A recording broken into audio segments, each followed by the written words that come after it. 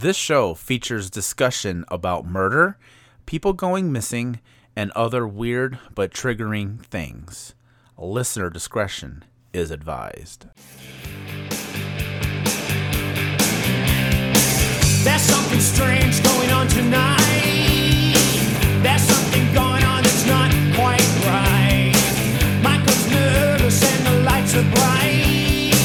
There's something going on that's not quite right. There's something going on that wasn't here before. Hello, weirdos. Welcome to I Have a Weird One, a weird podcast. I'm Jason Soto. I'm Nick Job.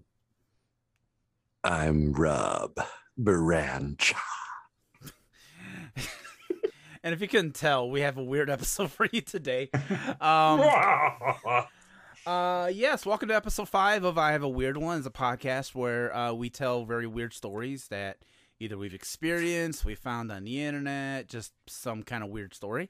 Today, I want to welcome a guest. I'm letting him be a guest because he is part of the Rabbit Hole family. He and Rob, actually, they do a podcast together called Lyrical Innuendo, which you can find at rabbitholepodcast.com. So let's welcome Bubba Wheat to the fold. Hello, Bubba Wheat. How are you? Bubba. Let's get wiggity weird. Wow. Yes, I like the energy. Yes.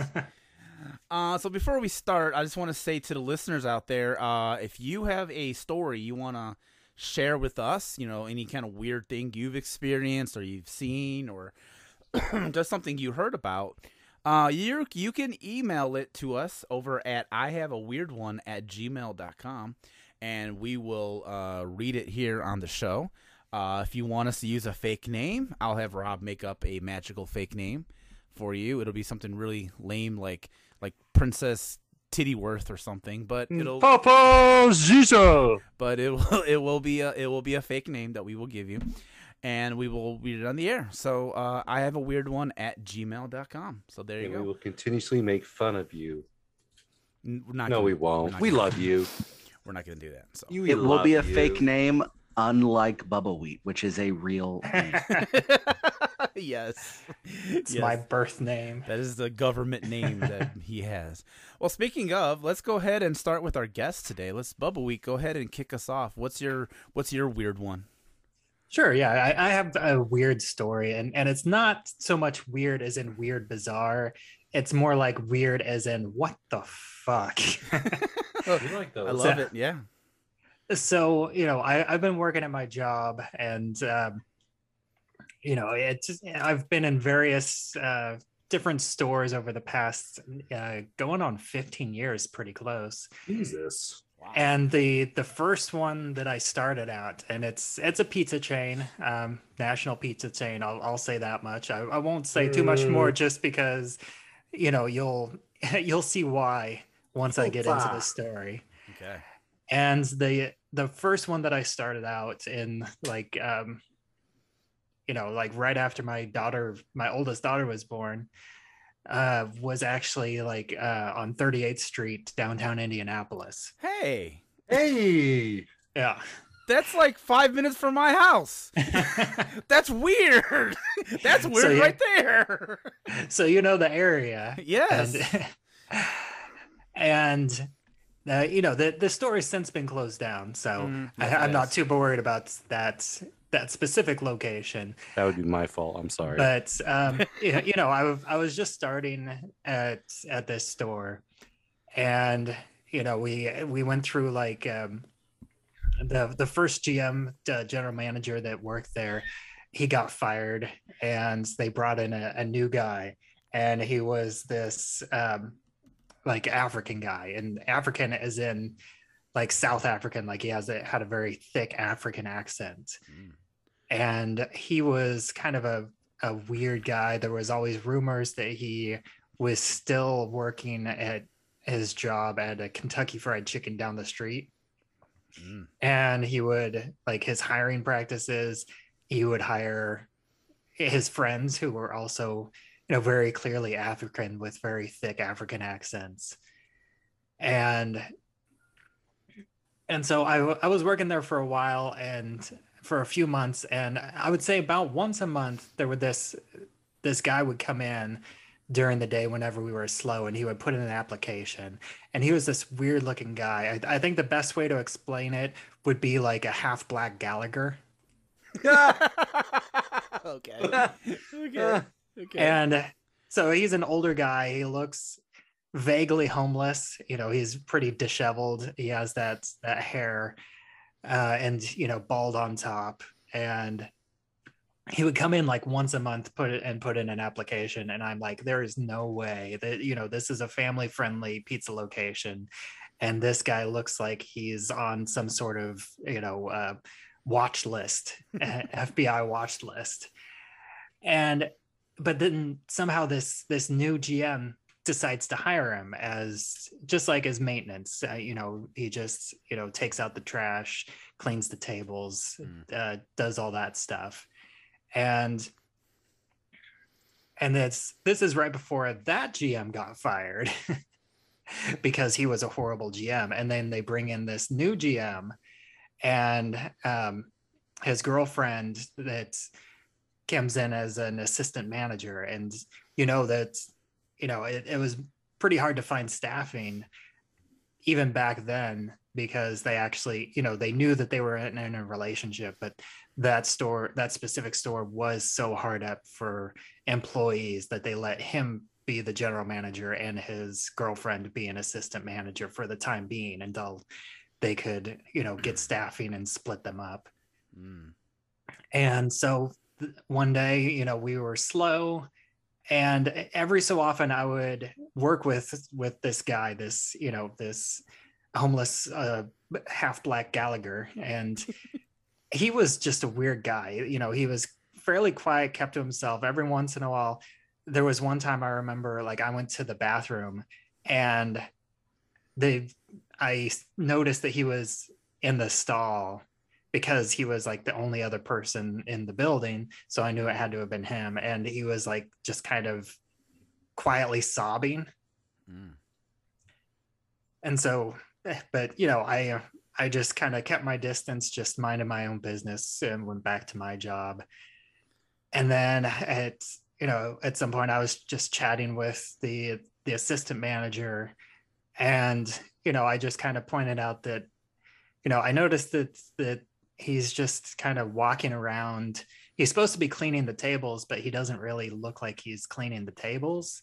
He's just kind of wandering around aimlessly. He's not doing a whole lot, and we're slow as hell. And so she, I point that out to her, and so she, keeps an eye on it, and then she realizes that, yeah, that's exactly what he's doing. He's just kind of wandering around, just kind of half-heartedly, just doing a spray and like just a couple wipes, but not really cleaning, just basically wasting his time. And so she tells him to go home. She's like, you can go ahead and clock out and go home. And so he's like, and he just snaps. And he's like, no, I'll tell you. I mean, this has been a long time, so I don't remember exactly what happened. It was all kind of just a blur, but so I don't remember if they like kind of went back and forth. I think they did kind of go back and forth, got into it, and he got riled up. And so he, pretty quickly, he gets mad, he gets pissed off. And this is a big guy. And I never realized that he was kind of built, because he was always, anytime I saw him, he seemed kind of depressed, that like he was always just kind of shoulders slumped. And so he goes into the kitchen and he grabs one of the pizza cutters. And at this time, this is like a pizza place pizza cutter. So it basically looks like a giant machete size, because it's one of the ones that has the big blade, so you can chop it in one motion. And then it has like the handle that you hold it at the bottom, and then it has like a kind of a smaller handle. I've seen those before. Yeah, I know what you're talking about. At the top of the blade, so you can kind of rock it, but it's shaped a bit more like a machete. And then he comes back and he starts attacking the assistant manager with this pizza knife, just like with Friday the 13th Jason style, just starts wailing on her and, gets like 20, 30 hits in, give or take, and then just runs out the door. So I'm kind of back a little way. So I immediately call 911 and deal with this. And, they eventually get him down the street, and, the ambulance comes in, and that it's this whole thing. And it's just so bizarre that this guy just snapped. And then later on that we found out that he actually had a felony on his record that the background check missed. Oh, Jesus. Because they did do a background check on it, but they missed this like felony. And for a long time, I thought that I was going to have to testify, as a witness, because, at first it was going to go to trial. And then they told me, well, he's going to plead insanity. And then he ended up just pleading guilty. And so luckily I never actually had to go in and testify in court. And, she tried to go back to work after, she was, I'm not going to say that she was all right, because she definitely was not all right. But it was mostly like superficial wounds, like mostly like defensive wounds just on her arms. I think she had a few maybe on like her stomach, but nothing incredibly severe, like nothing life-threatening. It was a dull machete. Yeah, because I mean, it wasn't like it's just made to cut pizzas, and right. You use it every day, and so it's, I'm sure they only change it, every couple years. So, it wasn't all that sharp. It's mainly just the force that you use to push down on it. Oh my God. Yeah, they're not. A lot of places don't really use them that much, especially only like mom and pops and small pizzerias. Yeah, the ones that we now are more like, they're more of a like half moon shape, so they're curved, and they have like like you rock it back and forth in order to cut the pizza. So that would be a lot more unwieldy. Jesus.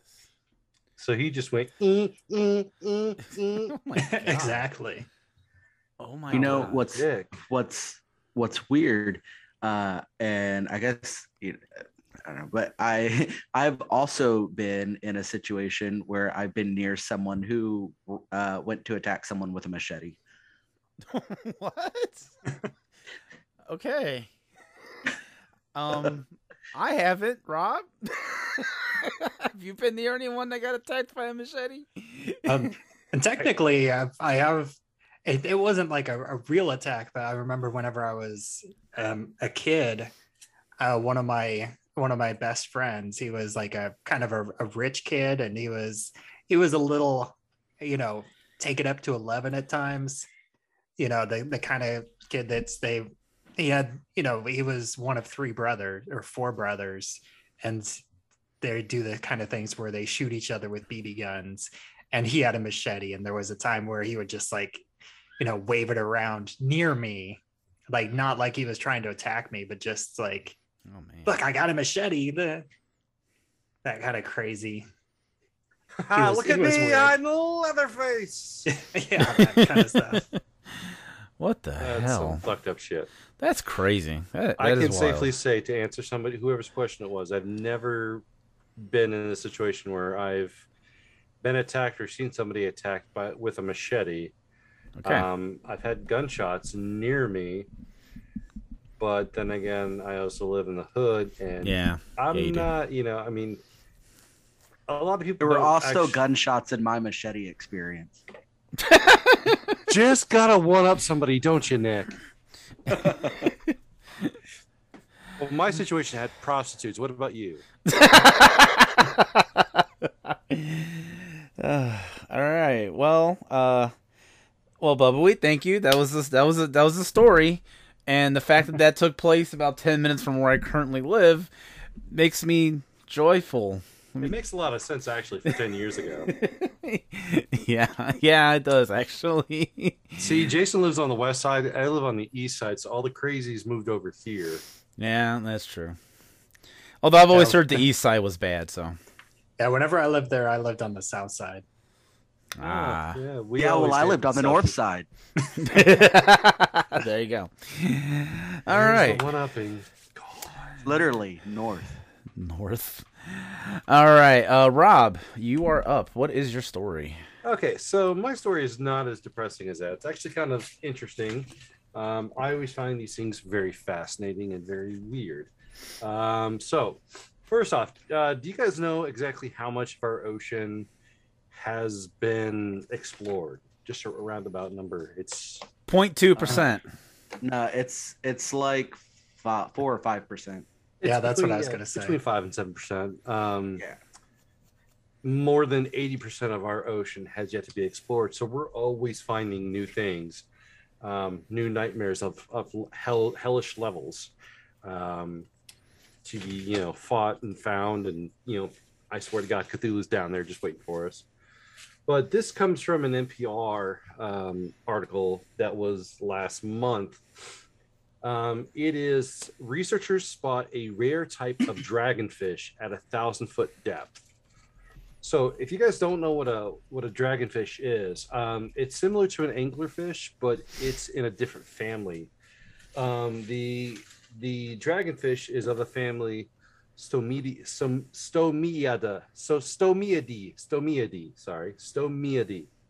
And the anglerfish is from there's two types that live in the ocean, the deep oceans, Shawnacity and Lophiidae. Sean Astin? No, not Sean Astin. No, Shawnacity. So an anglerfish uses the bulb on the top of their head to, elicit prey to them, right? The dragonfish, which they found, it is the Bathyphyleus flaminigi fish. It's a high fin dragonfish. The dragonfish have the little it's not like an illumination. They use a what do they call it? Let me look here. My apologies. It's a little dangly thing that's on the bottom of their mouth to kind of attract prey. But what's really interesting is that see here, it was found off the coast of California. Let's see here. It's been more than 3 decades.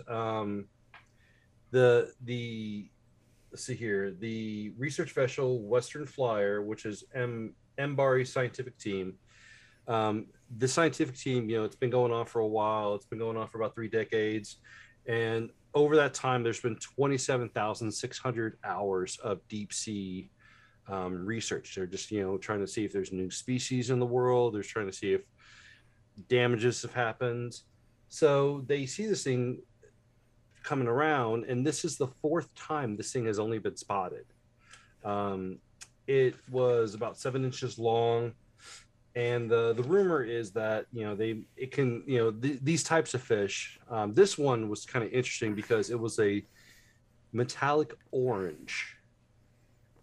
So normally these types of fish and anglerfish, because they're so far into the depths, they don't have any types of coloring.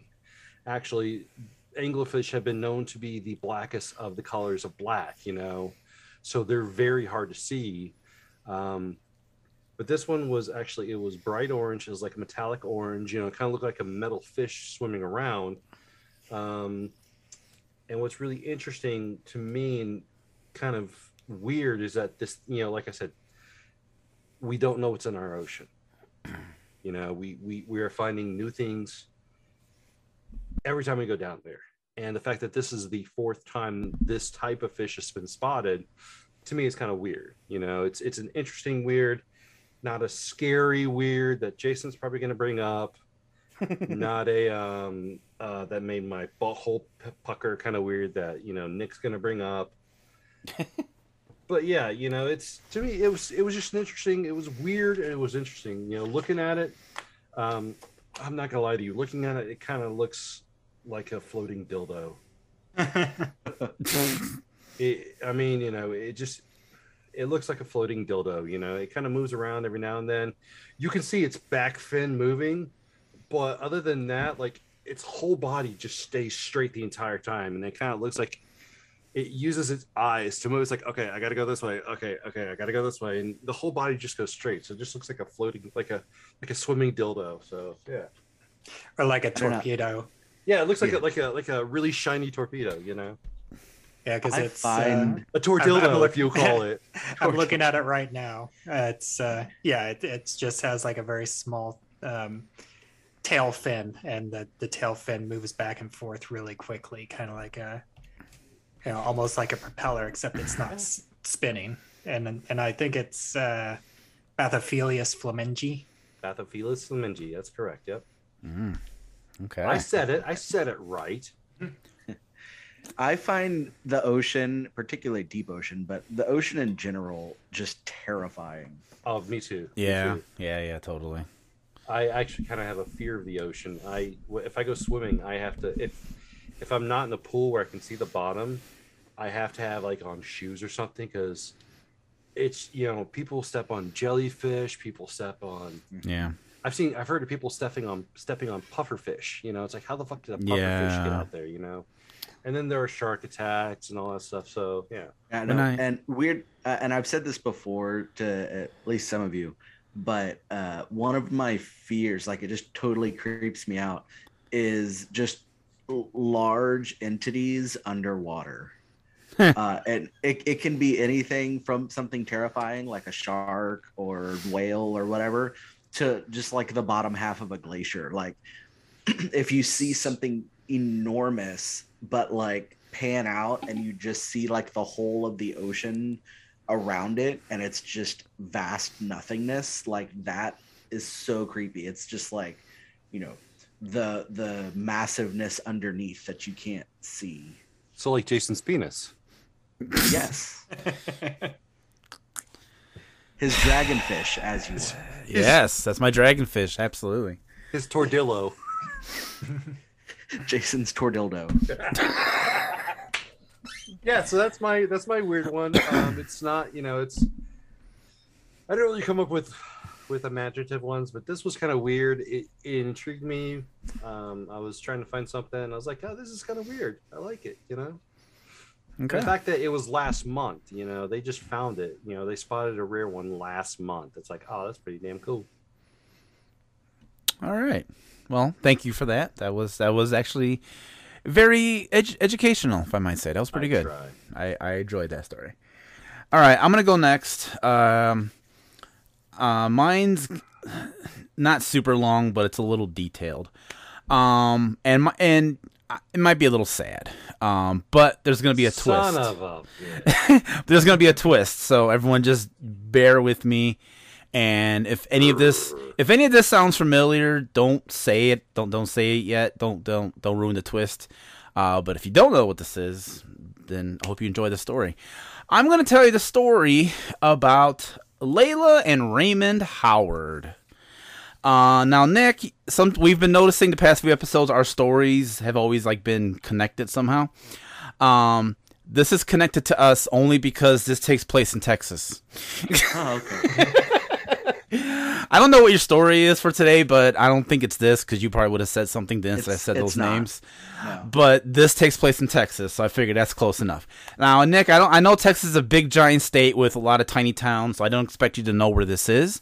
But if you do, please let me know. They are from the town of Salado, Texas. Holy shit. I have no idea where that is. Awesome. I thought you were going to be like, holy shit, that's like 5 minutes from my house. So they are from, Salado, Texas. And our story starts on Sunday, June 29th, 1997. Lela and Raymond, I'm not going to go into their backstory, just they've been married for 60 plus years. They're in their 80s. They're in their 80s. Wow. And then the only other thing that I need to mention is both of them. Lela was starting to show signs of Alzheimer's disease and would often get confused easily at things. And Raymond was also showing signs of mental deterioration due to a recent brain surgery done to combat a stroke and a head injury he had. So, but on June 29th, 1997, Lela and Raymond, they wanted to go to a day festival in Temple, which was like a town about 15 miles I do know away. where that's at. Oh, really? Yeah. Okay, well, Salado is 15 minutes a different direction. But just for reference, Salado is between Austin and Waco, and it's about 2.5 to 3 hours away from me. Got it.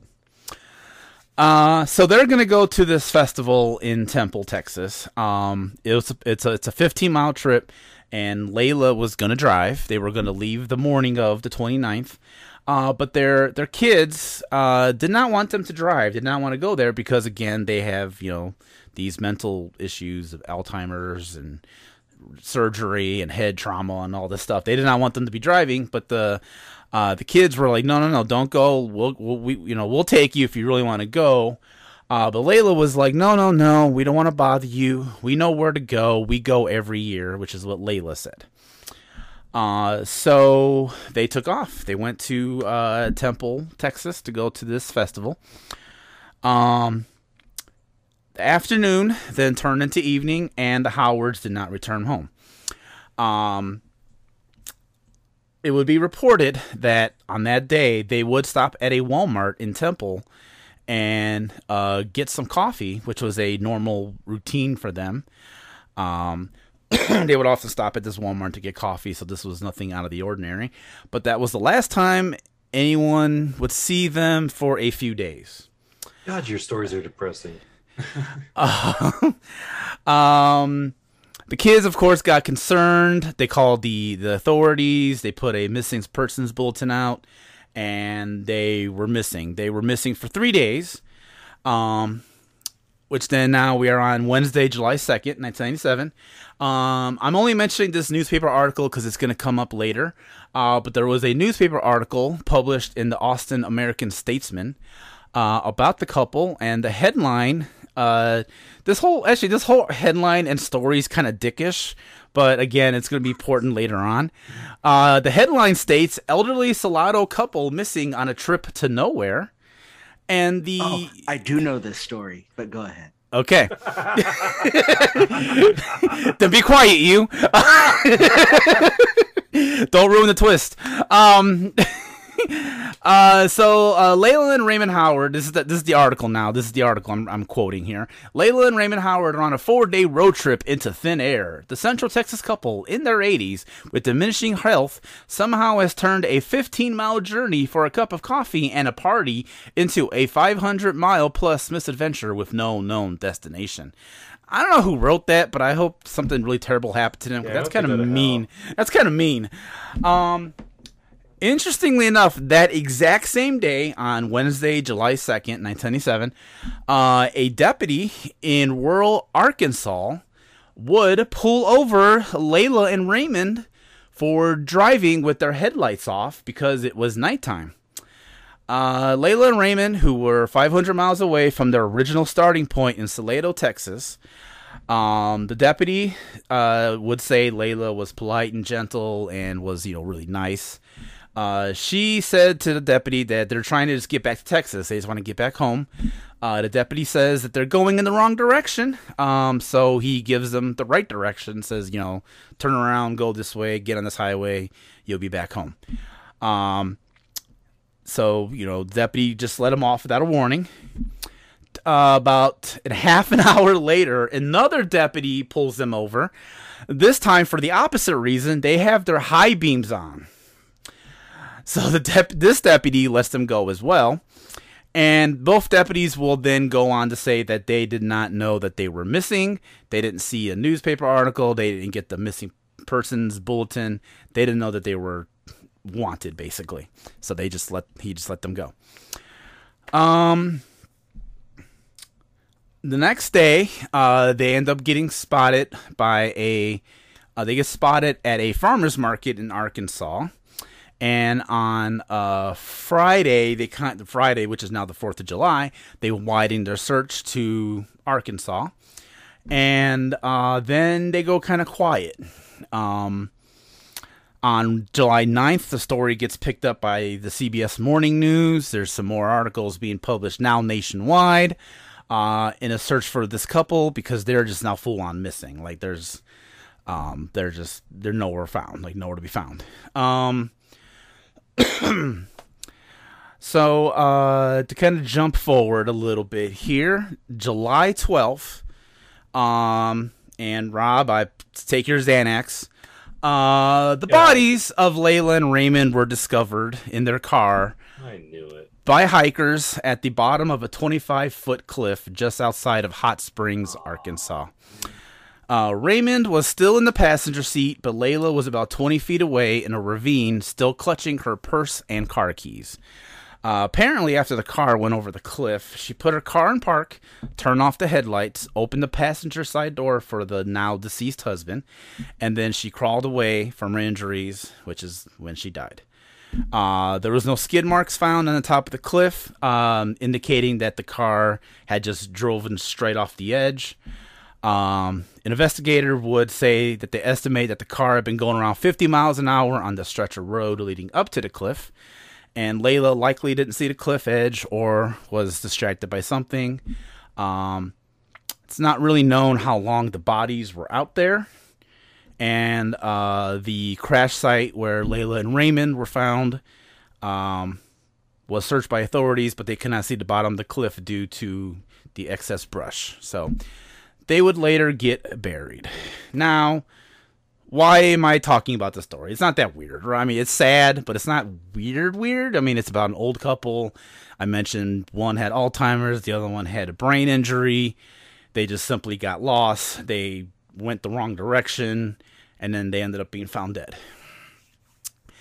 Well, that newspaper article that I mentioned from July 2nd, a man by the name of Tony Scalzo would end up seeing this article.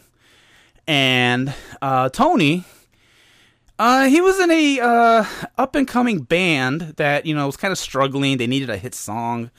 And he was like, I need a hit song. And I don't know what it's going to be, but it needs to be something. I think I know where this is going. So he would then go to the newspaper. And he would find this article, that article that I read to you. And he would proceed to do this song.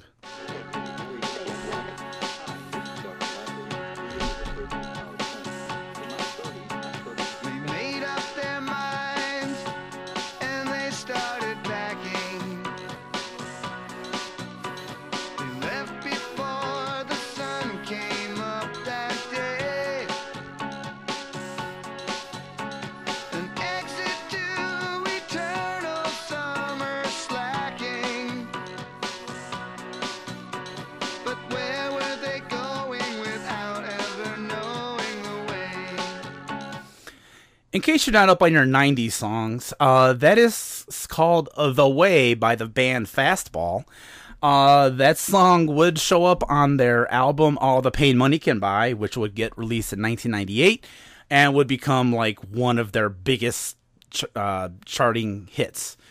And no one really knew what that song was about until the songwriter did an interview some years later and was like, yeah, it was about this. It's a romanticized version of what happened to Lela and Raymond. It's not exactly about it. It's more of just like, he's picturing them taking off to have fun like they did when they first met. And, he leaves out the brain trauma stuff or whatever and makes it more like they were just an old couple who just wanted to live out their glory days. So that's what makes the story weird, is that this 1998 hit song called The Way was based on a elderly couple who would be missing for a couple of weeks and then found dead. That's kind of sweet. So that's my weird story. And I don't know if anyone knew, what the song The Way was about, but that is what it is about. Yeah, I don't know when or where I read that. It was a while back, but yeah, I found out the history of that song and read about that story. So yeah, that was interesting. Mm-hmm. So yeah, anyway, so again, sorry to depress everybody. I can't do that, but I'm the true crime guy. I guess I'm gonna be depressing a little bit. So That was actually, it wasn't really depressing. It was depressing until you got to the part about the song. I completely went the wrong way and thought of a different song. I thought of the song. I don't. God, it's it's "Who Are You?" Who. okay, And I'm like, okay, I know where he's going. Then he did fastball, and I'm like, oh, my heart just melted. all right. Well, that was my story. So, Nick, you are up. You're gonna finish us off. What do you got? So I'm continuing my weird history. So I'm gonna do something a little different. I'm gonna be reading off of a website, which I don't normally do, but just to kind of give credit to what I'm reading, it is from Liar. Olympics.com. Oh. And I am going to be talking about the 1904 Olympics. Okay. All right. The 1904 St. Louis Olympic Marathon isn't a tale about athletics. It is the culmination of a jaw-dropping mishmash of events that produced one of the most bizarre races ever run. Running, in fact, was not the only means of transport used in this 24.85-mile race, but more on those shenanigans later. Perhaps the background to the race should have given people an inkling of the strange events to come, as the St. Louis Olympics were not conventional in any sense of the word. The USA's first ever games were tied to that year's World's Fair, and as such were missing the unique grandeur that had been witnessed at the turn of the century games in Paris or the inaugural modern Olympics that had taken place in Athens 4 years earlier. Of the runners who stood on the marathon starting line, a handful had run previously in the Boston Marathon, but mainly the field was comprised of a hodgepodge collection of middle distance specialists or distance running novices who had never attempted anything like a marathon in their lives before. One of the runners, Cuba's Felix Carvajal, arrived ready to race, fully dressed in long trousers, a white shirt, and walking shoes. Taking pity on him, a fellow competitor cut off his trousers at the knees in order to make it easier for him to race. Two of the competitors, Lynn Tonyan and Jan Mashiani, were members of the South African Tswana tribe who were in St. Louis because of the World Fair. The historic importance of their participation was probably unknown at the time, as they became the first Black Africans to compete in the modern Olympic Games. Hey, and there we go, Bubba. There's our tie. The race began in sweltering heat on an unpaved course that threw up clusters of dust into the thick air, making it difficult for the athletes to breathe as they made their way across the Missouri plains. To add to the fun, there was only one water stop available during the whole of the race, a roadside well at the 12-mile mark. The 32 entrants began the race that afternoon, but by the end of the day, a mere 14 would finish, the lowest number in Olympic history. It was no surprise the winning athlete would later say, quote, "The terrific hills simply tear a man to pieces." The first athlete to cross the finish line was Fred Lors, an American distance runner who would go on to win the Boston Marathon a year later. But all was not what it seemed with Lors's Olympic marathon victory. Just as he was about to be presented with the winner's trophy by none other than the daughter of the president, Alice Roosevelt, a member of the public, quote, called an indignant halt to the proceedings with the charge that Lors was an imposter. It later came to light that at the 9-mile mark, Lors had begun suffering from cramps and hitched a ride in a car for the next 11 miles. He then proceeded to jump out of the vehicle and run to the finish, where he would bask in the spoils of victory. Lors would go on to claim that he had only finished as a joke and had never intended to keep up the charade or charade. Sure. Of the other of the other runners, Cuba's Felix Carvajal was trotting along at a reasonable pace when hunger caused him to stop at an orchard to snack on some apples. Unfortunately for him, the apples were rotten, and the stomach cramps that ensued caused the athlete to lie prostrate by the side of the road where he proceeded to take a nap. He still finished fourth. Wow. Okay. William Garcia of California was another to succumb to the extraordinary conditions of the race. Initially leading, Garcia gulped down so much dust from the country roads that he suffered a near fatal stomach hemorrhage. South Africa's Tanyane, or Tanyane, I don't know, on the other hand, had proved to be it's Taunyane. Tanyane, I don't know. Tanya? Had proved to be a very able runner and was well positioned until a pack of wild dogs chased him a mile off course, leaving him to finish 9th of the 14 finishers. The race was eventually won by the USA's Thomas Hicks in a time that was the slowest in Olympic history, 3 hours, 28 minutes, and 53 seconds. But even Hicks's race was far from conventional. Having been helped by his trainers at various points along the route, Hicks finally forced himself toward the finish line. Charles Lucas, a race official, had this to say about the last 2 miles of the race. Quote, "His eyes were dull, lusterless. The ashen color of his face and skin had deepened. His arms appeared as weights well tied down. He could scarcely lift his legs, while his knees were almost stiff." Eventually, exhausted and hallucinating that he still had another 20 miles to run, Hicks was carried over the line by his trainers, his legs moving backward and forwards through the air as if he were still running. It was a fitting end to a race the likes of which we're unlikely to ever see again. The marathon event at St. Louis was so controversial that the event was almost struck from the Olympic program for the following games. The director of the 1904 Olympics, James Sullivan, stated that a run of that distance was, quote, "indefensible on any ground, but historic." Loers, who had hitched his way to quote unquote victory in St. Louis, was banned for life for his fraudulent behavior, a punishment that was overturned in time for him to win the Boston Marathon a year later. Cuba's Carvajal gained sponsorship from the Greek government to run a marathon in Athens in 1906, but he never arrived at the race, and newspapers in his home country proclaimed him dead. A year later, he arrived safe and well in Havana. His whereabouts during the previous year, a complete mystery. Oh. The race winner, Hicks, for his part, continued to run marathons for the next 5 years before moving to Winnipeg, Canada with his 2 brothers.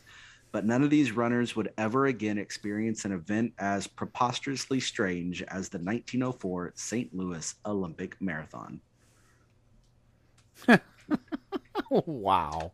I think some of that sounded familiar. I think I may have heard about that before. Definitely like the car ride, the one that cheated by car ride. That's wild. That is really wild. Jason, you need to do some research and find out where that guy went missing for a year. Yeah, that's interesting. Oh, yeah. Where the fuck did he go? Where did he go? Oh, wow. All right. That was good. Man, these were all good stories, you guys. Thank you. Thank you guys so much. That was awesome. Hey, question before we close. Can I give a shout out real fast?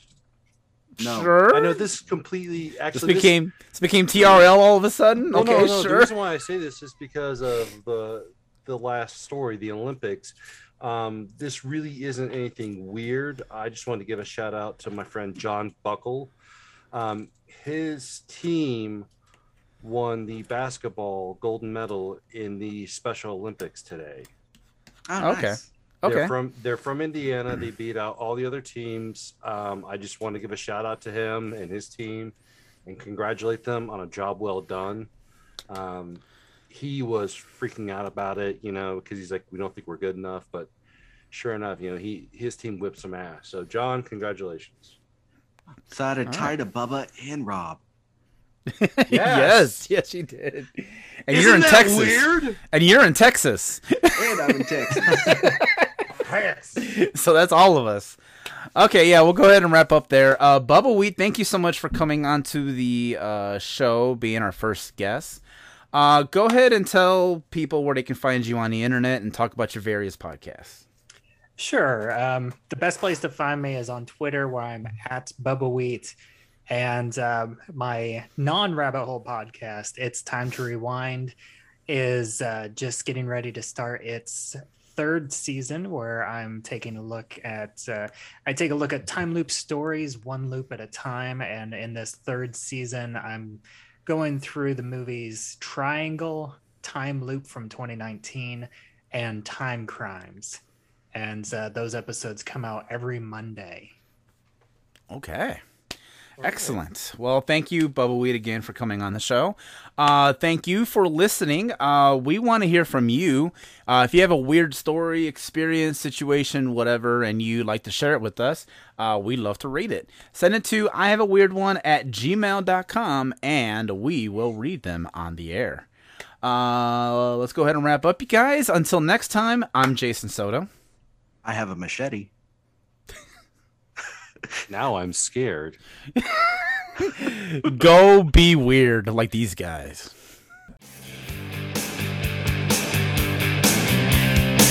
There's something strange going on tonight. There's something going on that's not quite right. Michael's nervous and the lights are bright. There's something going on that's not quite right. There's something going on that wasn't here before. Copyright 2022 Rabbit Hole Podcasts, rabbitholepodcasts.com.